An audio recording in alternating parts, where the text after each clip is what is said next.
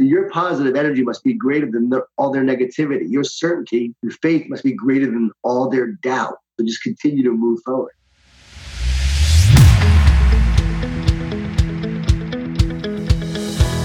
Welcome back to the Impact Entrepreneur Show. My name is Mike Flynn, and I am honored to be your host. Our mission here on the Impact Entrepreneur Show is not just to inspire you, but also to help you tap into and begin to believe in your God-given potential and purpose. That's right, baby. We want you to not only be inspired, but experience breakthrough. And we do that on this podcast by interviewing incredible people who are using their experiences, their skill set, their platforms to have a game-changing impact in the lives of others. And here's the thing. None of these folks are simply sitting back, living a life of leisure. They have things to do, places to go, and lives to impact.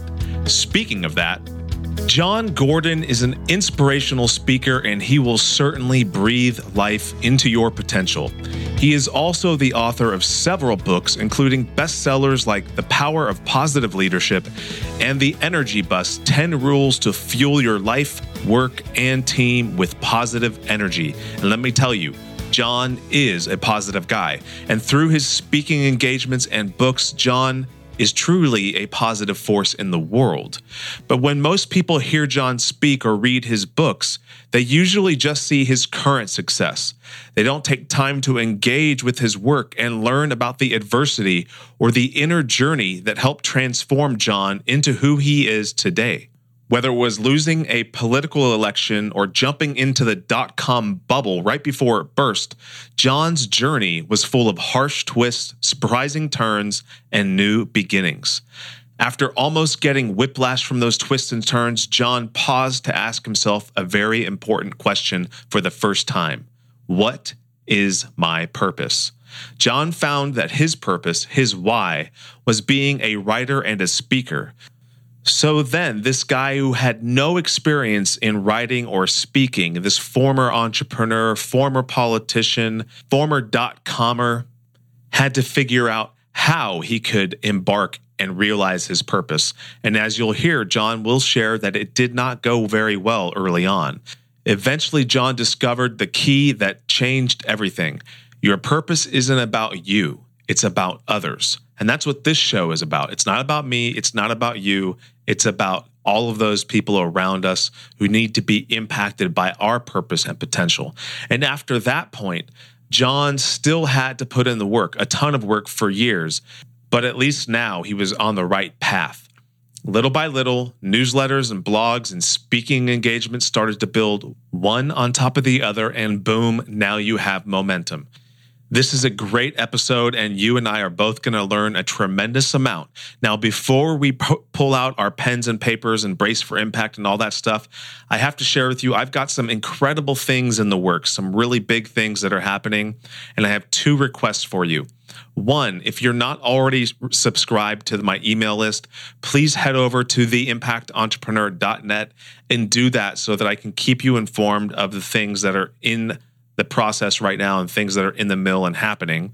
And 2, if you haven't left a review for the show on iTunes, please do it. I want to know what you like about the show, what you don't like about the show, and how we can make the show even better. So you can head over to iTunes and do that at your convenience. And I'm so, so grateful for you turning in each and every week and allowing me the opportunity to share my guest stories with you. So now, bust out your pens and paper, take some notes, and brace for impact. Jon Gordon, welcome to the Impact Entrepreneur Show. Super excited to have you to talk about positivity, leadership, and purpose and meaning. You're such a positive force in the world today, and I'm really honored to have you on the show. Thanks, Mike. Great to be with you. You know, many people see successes and they think to themselves, gee, it must be nice to be Jon Gordon. You know, he's got dozens of books, he's got speaking engagements, he works with professional teams. But what they don't take time to do is actually engage in your work and learn about the adversity that you faced as a kid, the inner journey that you've gone through to seek out and discover who you were meant to be and created to be, the pursuit that you had of money to ultimately nearly losing everything and making a huge leap of faith where you had nothing practically, and you had, except for your two kids and one wife, and all of those things. So with all that being said, can you take us back to the beginning? And for those people who don't really know much about your story and haven't had the opportunity to actually engage in your work, maybe they've seen you on Twitter because you're very active there. What was it like growing up as a kid? So middle-class family, me and my brother, my parents. Biological father left when I was a year old. My mom remarried when I was 5 to my stepfather. He's my dad, though. I hate that term stepfather because he raised me, loved me as his own, big influence in my life. New York City cop. I often joke it was a Jewish Italian family, a lot of food, a lot of guilt, a lot of wine, a lot of whining, a lot of love, but, not the most positive environment. Dad being a cop, undercover narcotics. Oh, wow. So, again, it was a lot of negativity, and the world is out to get you, and you have to take on this world, and you have to fight this world, and so forth. So, but I played sports growing up. I was an athlete. I played 3 sports in high school. I wound up going to college to play lacrosse in college at Cornell University. The fact that I ended up there is just still a miracle to me. And then, very entrepreneurial. I was always starting businesses. Even in high school, I had a blacktopping business where I had blacktop driveways in the Northeast. And I did like 10 driveways, made a little more than $1,000. I'm like, okay, I'm done for the summer. I'm good now. Got some money, and would enjoy the summer. But I was always like, doing things to make money. And then in college, I didn't work though because I was so busy with sports. After college, I moved to Atlanta. Just got in a car with a buddy from high school and moved down to Atlanta from New York. Started waiting tables. Got a bartending job. That's a whole story in itself about how I got this bartending job. Never bartended before in my life. Was going to get my master's in teaching at Emory while I bartended. And next thing you know, I met a guy next to the bar where I was working, and he owned the place. And Buckhead was changing from a restaurant place to more of a bar place, a young person's place. This was a nice restaurant next door. I said, hey, would you ever sell this place? He said, everything's for sale. And I got together with a few people and we bought the place. We took out a loan. We would have put in a little money, bought this place, made a successful bar. So now I'm 24 years old. I own this bar in Buckhead. It does really well. I'm making over $100,000 a year, I think, just at 24. Back then in 1994, and making great money. And started a nonprofit that raised money for youth-focused charities. I never thought I'd be a bar owner, never really wanted to be. For me, it was more about meeting people and connecting. And next thing you know, I was meeting all these people for this nonprofit. So they'd be drunk on a Friday, and I would encourage them to volunteer, on a Saturday for a volunteer project we were doing. And it was just great. So I met all these young people, got them involved in these charities and nonprofits, and then just met my wife, not too long after that. She was actually walking by the place, not coming in. We met, and that began the journey of getting as an entrepreneur. But in my mid-20s, I didn't want to be a bar owner forever. I got involved in a .com during the .com boom. Went to go work for this .com in business development. I should say before that, I ran for city council of Atlanta. Walked door to door to 7,000 houses at 26 years old. Almost won the election. It was Oh, fun. wow. Yeah.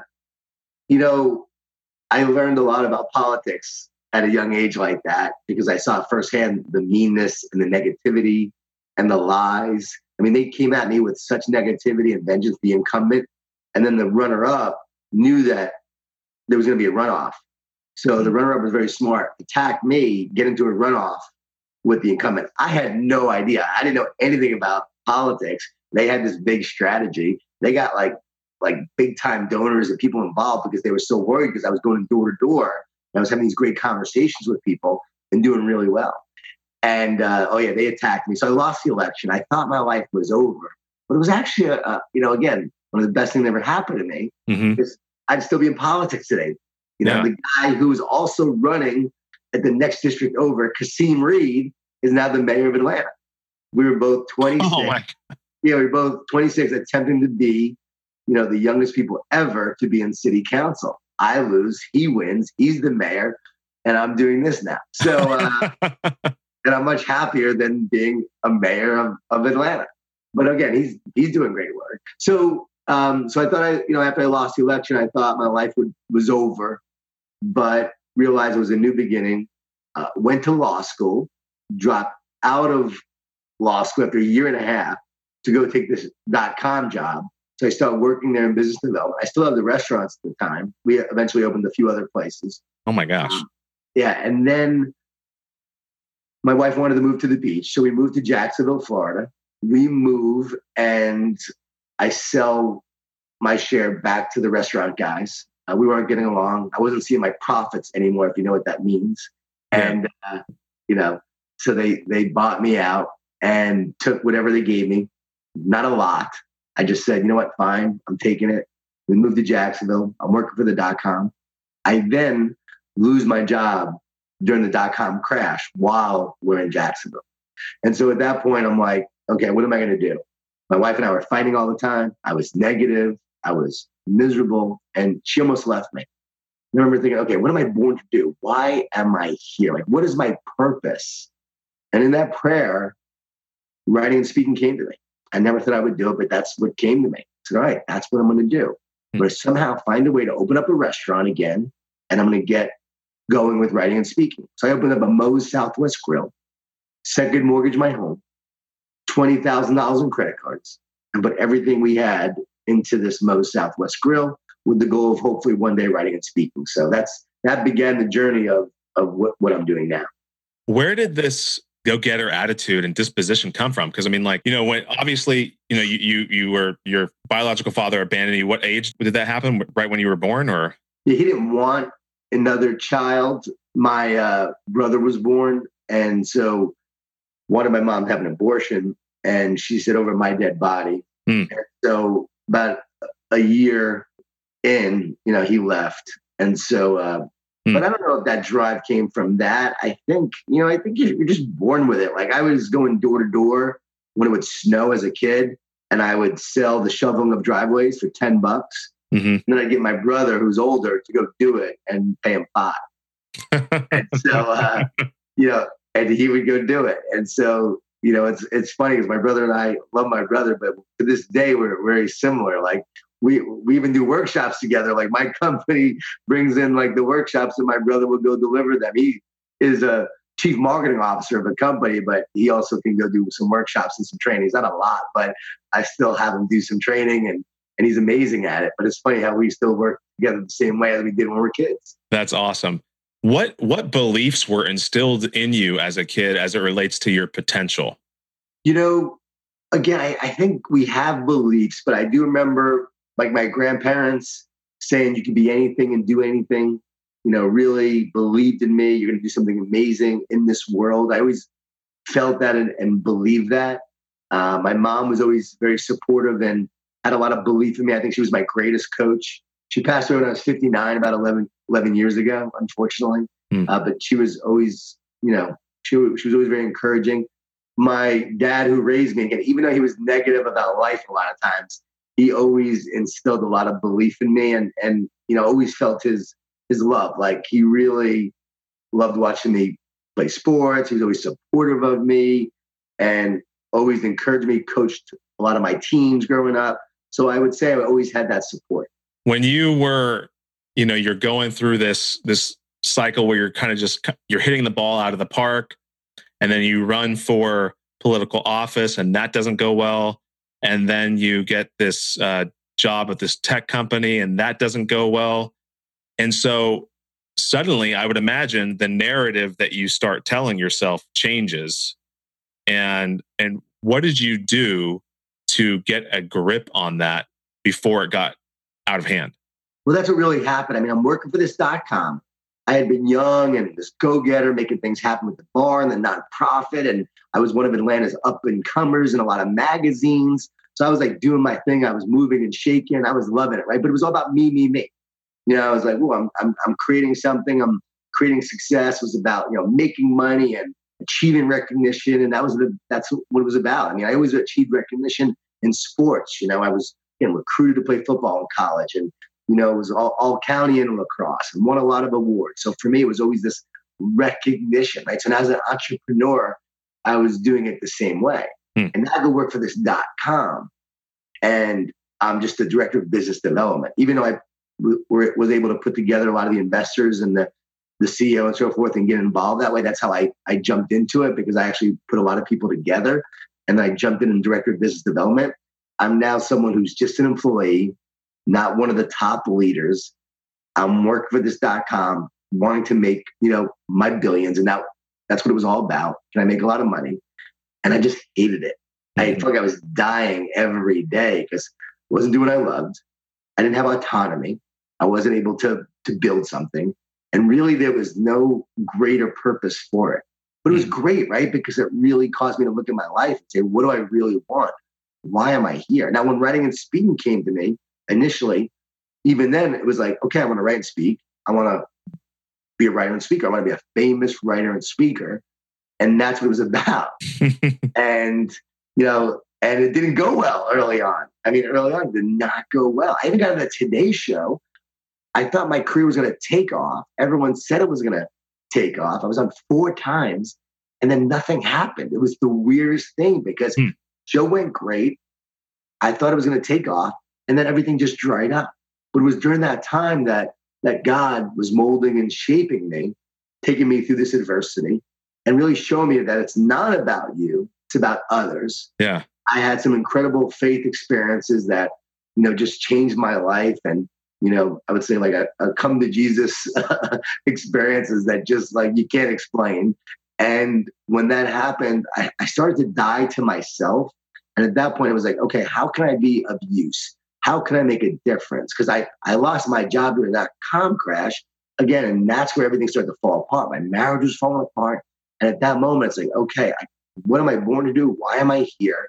What is my purpose? And God, like help me, provide for me, like help me with my family, help me to pay for the insurance for my kids, help me to not be bankrupt, help me to just somehow figure this out. And it's like, you don't realize God is all you need until God is all you got. And it's not a crutch. It was just like in the emptiness and the void, it's where I found faith. And at that moment, I said, okay, I'm now going to move forward in this way. And the prayer was, use me. Use me for your purpose to make a difference. And then everything changed. Then it was about serving others, helping others, making a difference, not about me. And then the early years of writing and speaking, not a lot of recognition, not a lot of success. 5 people in one city, 10 people in another, going all around the country. Energy Bus, I write 3.5 weeks, gets rejected by 30 publishers. Not sure if it's even get published. Finally gets published. No bookstores carry it. But here I am now going from city to city, sharing the message in the book when it finally came out. Again, not know if anyone's going to read this book. It takes 5 years for it to become a bestseller.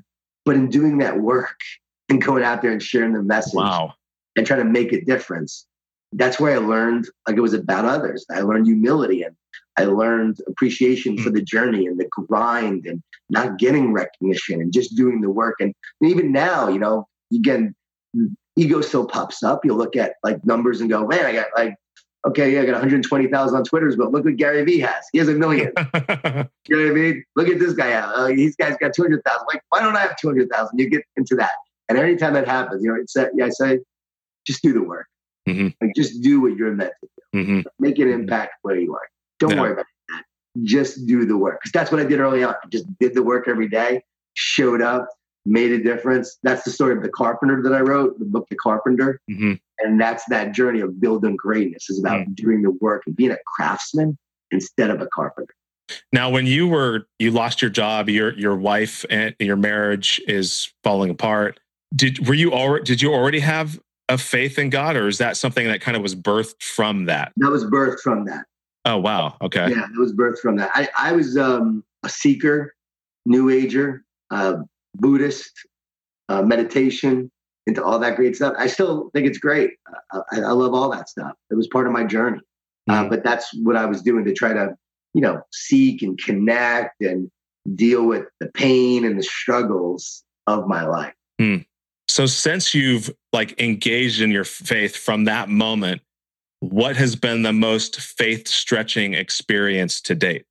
Well, I think that was the most faith stretching experience of literally being this close to bankruptcy. I mean, this close of second mortgage on our home, and the money that I got from my partners for that restaurant, $100,000. That was it. She got like $500,000, got 100, and then just left. It's a great lesson, though. It's like, don't be bitter. Yeah. Just keep moving forward and get better. We took the money. I'm like, all right, see ya. Never looked back. And it was amazing. Like that money I took from them, the $30,000 that my grandmother had gave me when she passed away, that at 18 that I took, that's when I had put into the park bench, the bar and restaurant. And that money, that foundation became what I have to this day. It was that of just saying, hey, I'm moving forward. I'm not going to get into a lawsuit. I don't really care. I'm going to create my life. Those places eventually crumbled that they had. They did not do well. And now I'm thriving in the work that I do. Yeah. It's a great lesson in that. So there's a tremendous amount of freedom in that too. There's freedom in doing things that, you do things the right way. Right. Do things the right way and do it with belief and faith. And then you move forward that way. So yeah, I had this journey of faith and belief that I learned along the way. This episode is brought to you by the Lawton Marketing Group, a full-service advertising and design agency specializing in websites, social media, apps, logos, and more. Based in Oklahoma, they work with clients across the nation, from small businesses to large corporations and everything in between. You can find them right now on the web at www.lawtonmg.com or call them at 580-275-2063. Connect with them now for a complimentary competitive analysis of your website. Just tell them the Impact Entrepreneur told you to call. One of the things that comes to mind that I always talk about when I'm thinking about adversity is my buddy who owns a winery, and I love their wine. It's delicious. They make great Pinot Noirs. And, you're sipping on this glass of wine, but you don't realize all that it takes to get that fruit into that glass for us to enjoy for a fleeting moment. And if you think about the vine itself, all of the adversity and what it goes through to generate that fruit, from the environment that it's in, to getting pruned back, to being stretched every year up on these lattices, to whatever it is. And I think I look at the vineyards and I think of them as a perfect analogy for how we should face challenges. Yep. There's a great analogy that I talk about in the 4 stages of greatness. It's not a book I wrote, but it's an article I wrote. It's what I've talked about a lot of times to sports teams. The 4 stages of greatness is something that we will all go through. And there's the preparation stage. You have to prepare to be great. There's the planting stage, where you have to plant yourself where you are and say, okay, I am going to give my life to a bigger cause. I'm going to be here to serve something bigger than myself. And when you plant yourself like a seed in the ground, you then start to grow. And so the 3rd stage is the growth stage. And during the growth stage, you get pruned, as you're saying. You will be pruned. And when you're being pruned, it looks like you've been destroyed, but you haven't been destroyed. That pruning is meant to help you grow more fully, to be all that you're meant to be. And so pruning, adversity, challenges helps us grow. It doesn't look like that at the time, but it's part of our growth process. And during the growth stage, you also face a constraint. Everyone has a constraint, and that constraint holds you back. And you have to understand what that constraint is. Yeah. You have to deal with that constraint. It's usually in the place of your wounds.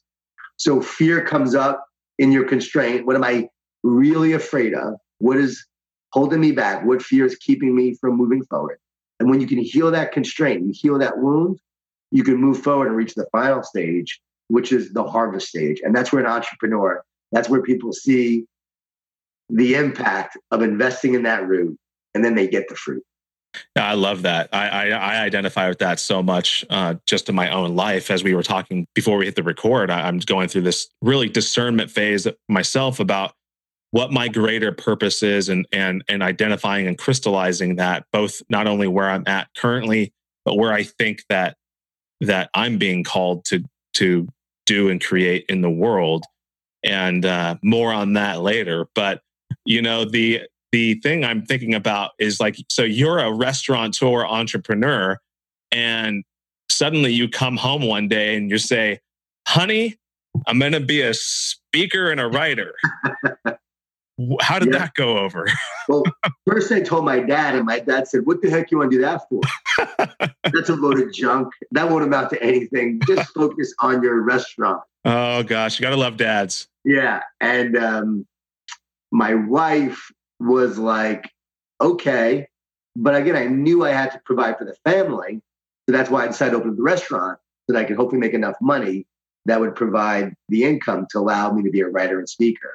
But when I decided to sell the restaurant, to focus 100% on writing and speaking, it wasn't like it was going great. It wasn't like I thought I could make a living out of this. So that was another leap of faith. And I remember coming home telling her, all right, it's time. We're selling. We'll have about 1.5 years of money and income to provide for us while I get this going. And she was like, no, we can't do that. I'm like, there's no other option. Like, we have to. Because I saw the signs. I was on a road trip and actually going to do a talk out of Oregon. It's like one of the few talks I was actually giving. And I loved it. I was so energized by it. And the restaurants were draining me.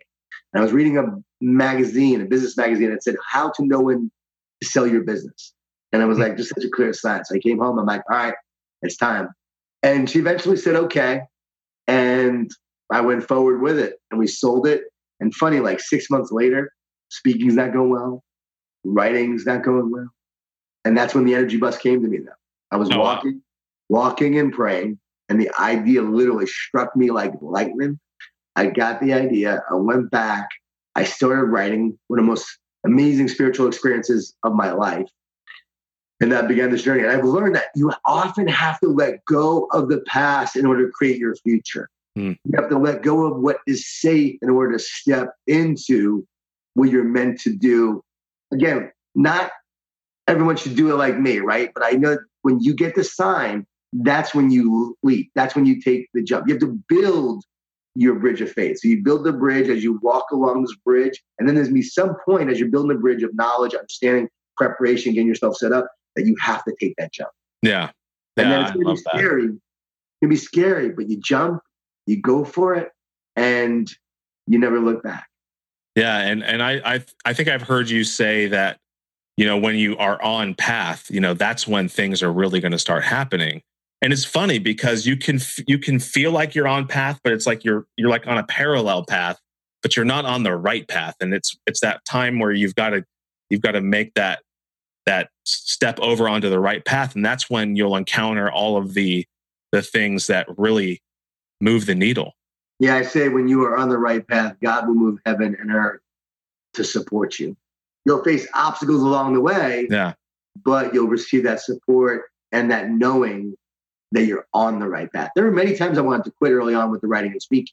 I mean, there were many times it was hard and challenging, but I knew I was on the right path. And once I wrote The Energy Bus, there was no turning back. Yeah. So you had zero audience, zero credibility at that point. So how did you manage to build momentum behind that? Yeah, I think, going on this tour helped. I started a newsletter. Everyone has a newsletter now and a blog. In 2002, I started a weekly positive tip. So this is 15 years ago. Yeah, okay. So I was ahead of the curve on something. And on that, and then just started these weekly positive tips I was sending out every week. And that really created a lot of momentum. That started to get an audience. And then when I went on this tour, I was going from city to city. I got in a lot of local TV shows, radio shows. Some people heard me. Next thing you know, I get invited to give a talk at one of the associations. This association, that association. I created a website with speaking and books and news. And I had no news, but I put up a news button. Didn't have any speaking engagements, but I put up a speaking button. I was creating, as if. Yeah. Build your brand as if. So I was creating this brand of this is what I'm going to be doing. It was a vision. And then I was creating that vision each day. And then I would get out there and just go do it. And no credibility.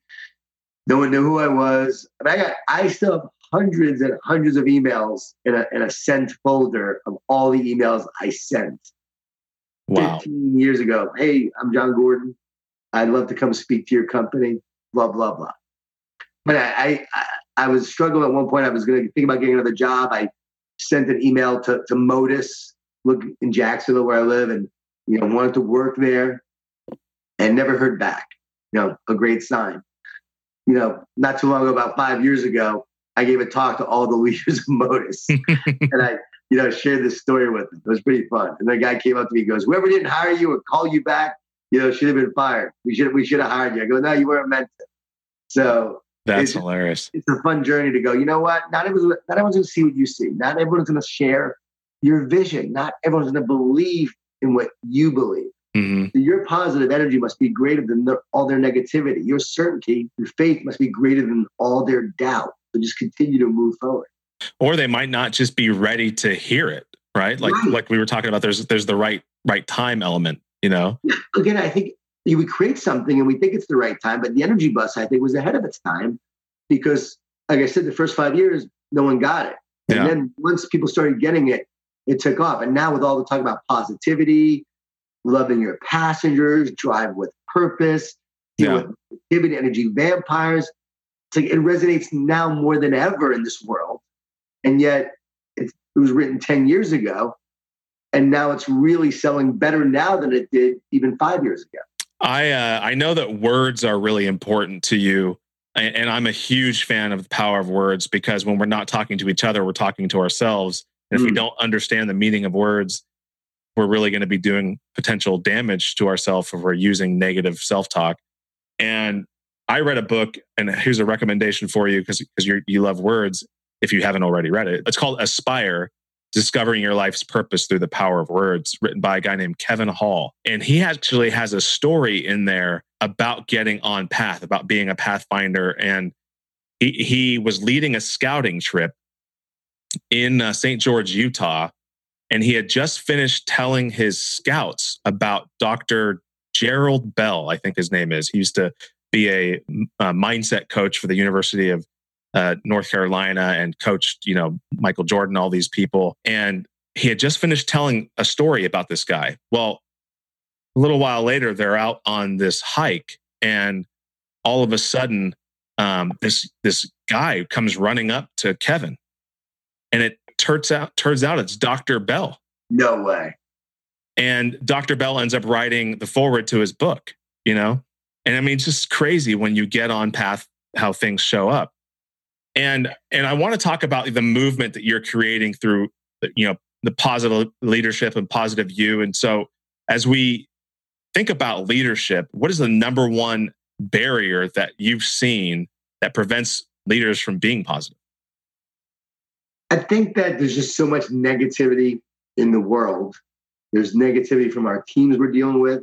There's negativity within ourselves. So it's just that reminder that being a positive leader is what transforms teams and organizations. Mm-hmm. Pessimists don't change the world. Mm-hmm. Critics write words, but they don't write the future. Naysayers talk about problems, but they don't solve them. It really is the positive leaders who dream, believe, and ultimately do to make a difference. So when you look throughout history, you've seen that. We see it to this day, Elon Musk and all these guys who are inventing the future right now. It's incredible what's happening. And so my thing is you have to lead in a positive way through belief, optimism, vision, purpose, which drives our positivity, and then the ability to create great relationships and build united and connected teams that allow people to do their best work and work with the team to create success, because no one creates success alone. That's the book I'm writing now, The Power of a Positive Team. The power of positive leadership. And then with that and the success of that, I'm now writing The Power of a Positive Team. Yeah. What makes a team great from a team perspective. I love that. That is a critical element because no matter what we're doing in life, whether it's a relationship with our spouse, our kids, a business relationship, we're not the only player. We may be really, really good at what we're doing, but if we want to build something that's collectively beautiful, our voice is not the only one that matters. Yes, and being positive doesn't just make you better, it makes everyone around you better. Yeah. Positive leader, you help that team that you have be all that they're meant to be. Yeah. Positive leaders are demanding, they're just not demeaning. And positive leaders are encouraging, and they believe in their teams more than their teams believe in themselves. So they transfer their belief to their teams. Leadership is a transfer of belief, and it's essential that we lead with that belief if we want to go anywhere and be successful. Mm-hmm. I was listening to a podcast you did with Rich Roll, which was a really phenomenal conversation that you guys had. And you told this story about a young lacrosse player at Cornell who had all of the potential in the world to be incredibly powerful, not even on a leadership level, but just because of his heritage, he could be a very powerful and wield a lot of influence. And yet he chose an opposite path and really operated in a very humble way, which ended up even being more powerful and having an even greater influence than wielding power could possibly have had. And it made me think about playing with honor as opposed to playing to win, and applying that in a leadership sense. So maybe you could share that story, because I think it's incredibly powerful. Yeah, it's funny that you brought it up. Talk about signs, right? I just wrote about that for this new book about the power of the team. I mean, just as we got on this interview, I just wrote about George, because I wrote a book called The Hard Hat about George, and all the proceeds go to his foundation. George Boiardi is the great grandson of Chef Boyardee. Drove a Jeep, wore a hoodie. The Jeep was beat up, very humble, had all the privilege in the world, but you would have never known it. When he graduated college, his plan was to go work for Teach for America in Sioux Falls, South Dakota, to help the Native Americans and the poorest of the poor, and be there for them and teach them and humbly serve them. So that's what he was going to do after graduation. But his senior year, he was a lacrosse player at Cornell. During a game, he got hit in the chest with a ball and died on the field. And so the team came together, devastated, and decided to play for him, to honor him, to be like him. And he was selfless, loyal, hardworking. He was a captain of the team, but very, very quiet leader and led by example. His favorite quote was, "Well done is better than well said," by Benjamin Franklin. Oh, I love that quote he lived by.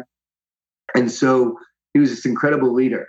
And the team went on to make it to the quarterfinals in the NCAA tournament, a team that didn't have a lot of talent. Like, they did an amazing thing. And for years, the team would play to honor George. And to this day, they're getting back to the hard hat. They got away from a few years, and I've been talking to the coach, and they're getting back to the hard hat, because George was a freshman when he carried the hard hat to symbolize the blue collar ethic of a Cornell lacrosse player.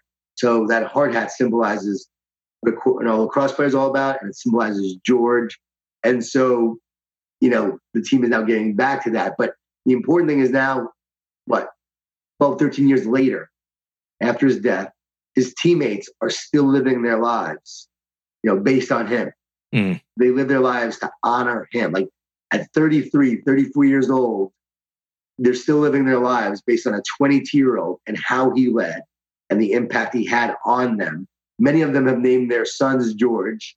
And it's just so cool to see the impact that he's had on them as teammates and as people. And now, since I wrote The Hard Hat, I'm getting all these emails from people who want to be like George. Kids are now reading it, and he's having this even greater impact on all these people. So here's a guy who, like a seed, planted himself, served, unfortunately passed away, but is now having a huge impact on so many others and the world. His parents, it's been very hard on them, and still is hard to this day, but at least they get to see the impact their son is having on others. I mean, he obviously he led from a place of love and empathy for others. And I think that is a leadership quality that is lacking today. Yes. What can be done to develop that? My book, The Carpenter, Love, Serve, and Care. Those are the greatest leadership principles ever. They're the greatest leadership principles that will ever exist.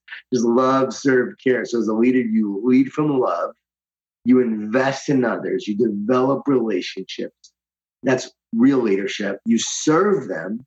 And we think we have to serve ourselves to be great. No, you have to serve others to be great.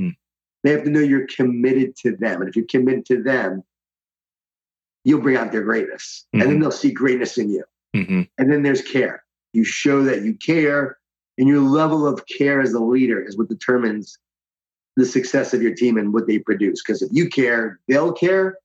And then if they care, well, now you have a team that cares. That's how you make an impact. I always say that you'll stand out when you just care more. because so many don't seem to care anymore, right? A lot of people just don't seem to care today.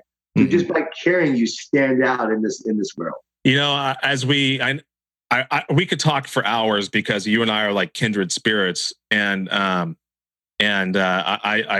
excited to stay in touch with you and you know, share our journeys. But definitely, I want to make sure that that we give people an opportunity to go connect with you and get some of your books because they're phenomenal, and maybe where they can see you speak even. Sure. JohnGordon.com, JON Gordon.com is my website. John Gordon 11, JON Gordon 11 is my Twitter, Instagram, Facebook. Every week I do a positive tip. So we're always sending out information. That's where we'll announce if I have any public events. I don't do a ton of public events. I mostly do a lot of big company events. Yeah. Conferences is where maybe a public event, people come see me, or work with a lot of sports teams, NFL teams, college teams. And then Positive University. So we just started Positive University. You go to Positive University, a ton of free resources, doing a lot of interviews like you're doing, and just interviewing various people about their journey, overcoming challenges, and making a greater impact. So we're doing interviews, providing resources, videos, you know, all for free. That's awesome. You know, I also love this your TED Talk that you just gave recently, which was impromptu. Usually you have to like submit proposals and like all kinds of crazy stuff, but you gave a TED Talk with about 2 hours notice. And I love two things about that. One is always being ready for opportunity when it presents itself. And two, you almost said no. Yep. Get off the plane.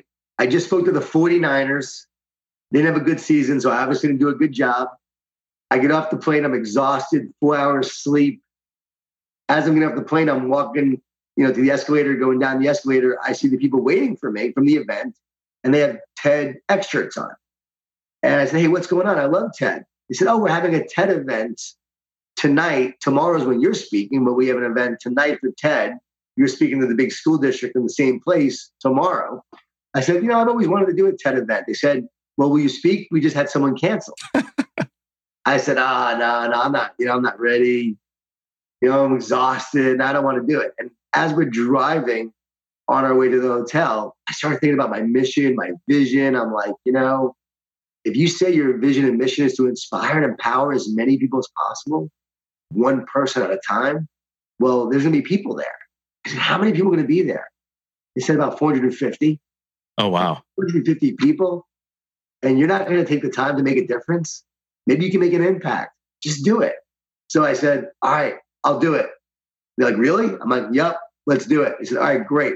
Went to the hotel, 5 minutes, changed into my suit because I was not dressed to speak, got in the suit, went to the event, and literally got there. And 10 minutes later, I'm on stage. Have no idea what I'm going to talk about. Wasn't planning it at all. And I just said, all right, I'm going for it. I'm just going to wing it. Let's do it. And I did it. That's a powerful story and a great way to begin to conclude. I just have a couple more questions for you. And the first is, if you could pick any skill set, and I ask this of every single guest, these last questions. If you could pick any skill set that you currently possess and turn it into a superpower, what would it be? So it would be vision. I think I have great vision to see the road ahead, but I would have even greater vision to really be able to see the future and create it even more. I love it. So you could see what people's needs are. Because you want to have an impact, inspire people one person at a time. And so if you had greater access to vision, then that would accelerate your mission for sure. And if I could see other people's vision for them, like really know what that person's meant to do. Yeah. I love helping people find their vision and mission. Yeah. So if I could understand, or maybe I have empathy, maybe I would have even such incredible empathy, I'd actually be able to know what their purpose is and what they're meant to do. Mm-hmm. What are 3 lies that we tell ourselves and that prevent us from realizing our full potential? Oh, it's not the lies we actually tell ourselves. It's the lies that we hear that come to us from consciousness, from a spiritual place. So we have to know it's a spiritual battle that's going on. Who would ever choose to have a negative thought? You would never choose to have a negative thought. Those negative thoughts come in, and what happens is you actually believe the lie. And because you believe it, it then becomes real for you. So I always tell people, don't believe the lie. Just because you have a negative thought doesn't mean you have to believe it. Instead, armor yourself with the truth. Move forward with the truth. And the truth is, you were born to be great. You have greatness inside of you. You were never meant to be average. The reason why you feel like you want to be great, because we all do, is because that desire is very real, because you were meant to do great things. So continue to remember that truth. So don't believe the lie that you're not good enough. Don't believe the lie that you don't have all the resources you need, so you won't be successful. You have everything you need, and the resources will come your way. And don't believe the lie that the world can define you. You're never defined by the world or the outside. We always create our world inside out. So don't believe the lie that the outside creates us. No, we always create the outside through our spirit, joy, love, and passion. That's how you create real success. Yeah, I love that, man. That's awesome. Last question, and I know you're going to love this question. It's the title of a book by Clay Christensen, and it's How Will You Measure Your Life? So I've already thought about this a lot. I always live with the end in mind. I will measure my life that when I die, hopefully a while from now, but you just never know, that people will meet my kids. My daughter's 19 now. My son is a senior in high school. They will meet them at some point in their life, and they will tell them about the impact I had on their life. That your dad, made a difference in my life. Something I wrote, something they read of mine, or talk that they heard me give, and something I said that inspired them. I want various people to meet my kids and tell them. So that's how I live my life, to when I meet people, to create a memory, to create a lasting impact. Everyone I meet, I want to create value for them. I want them to leave me knowing that they left with something from me that made their life better. So I will measure it that way. And I often tell my brother, it's going to be a great funeral. That's what I'm looking for, a great funeral. Well, my wish for you is that they get to see that while you are with them. That'd be nice. In the same way that, like, as I'm saying this, I recall this video I saw of this German guy who helped smuggle a lot of Jewish people out of Germany. And so he was being honored by some organization. And then all of a sudden, all of these people started standing up, which were either direct people that survived or direct descendants of those people. And here he was in this one man, and there were hundreds of people surrounding him, and his family was there. And I wish that for you. I saw that video. I got goosebumps just now as you described it. That was incredible. Yeah, because I want that same thing for me too. Yeah, my kids, they get a little bit now because their friends actually follow me on Twitter and watch my videos and so forth. But my kids refuse to hear that right now. Yeah. They're too young. They're like, yeah, whatever, Dad. Yeah, you're just dad. They do not listen to me. They can care what I have to say. Yeah. So it's all good. But yeah, maybe later on in life, hopefully they do. Awesome. Well, hey, John, thank you so much for joining us on the Impact Entrepreneur Show. This has been a blast, so insightful, and I know is going to leave an impact in the lives of others. Thanks, Mike. Great to be with you. Thank you to this week's guest, and thank you for listening. If you missed any of the key points and highlights from my conversation, we've got you covered over at theimpactentrepreneur.net/podcast for show notes to each and every episode. And while you are there, check out Flynn Wealth Strategies and Insurance Solutions. You can do that by visiting flynnwealthstrategies.com. The Lawton Marketing Group and the Podcast Masters. We could not do this show without them and with all of their support. Now, until next time, go make an impact.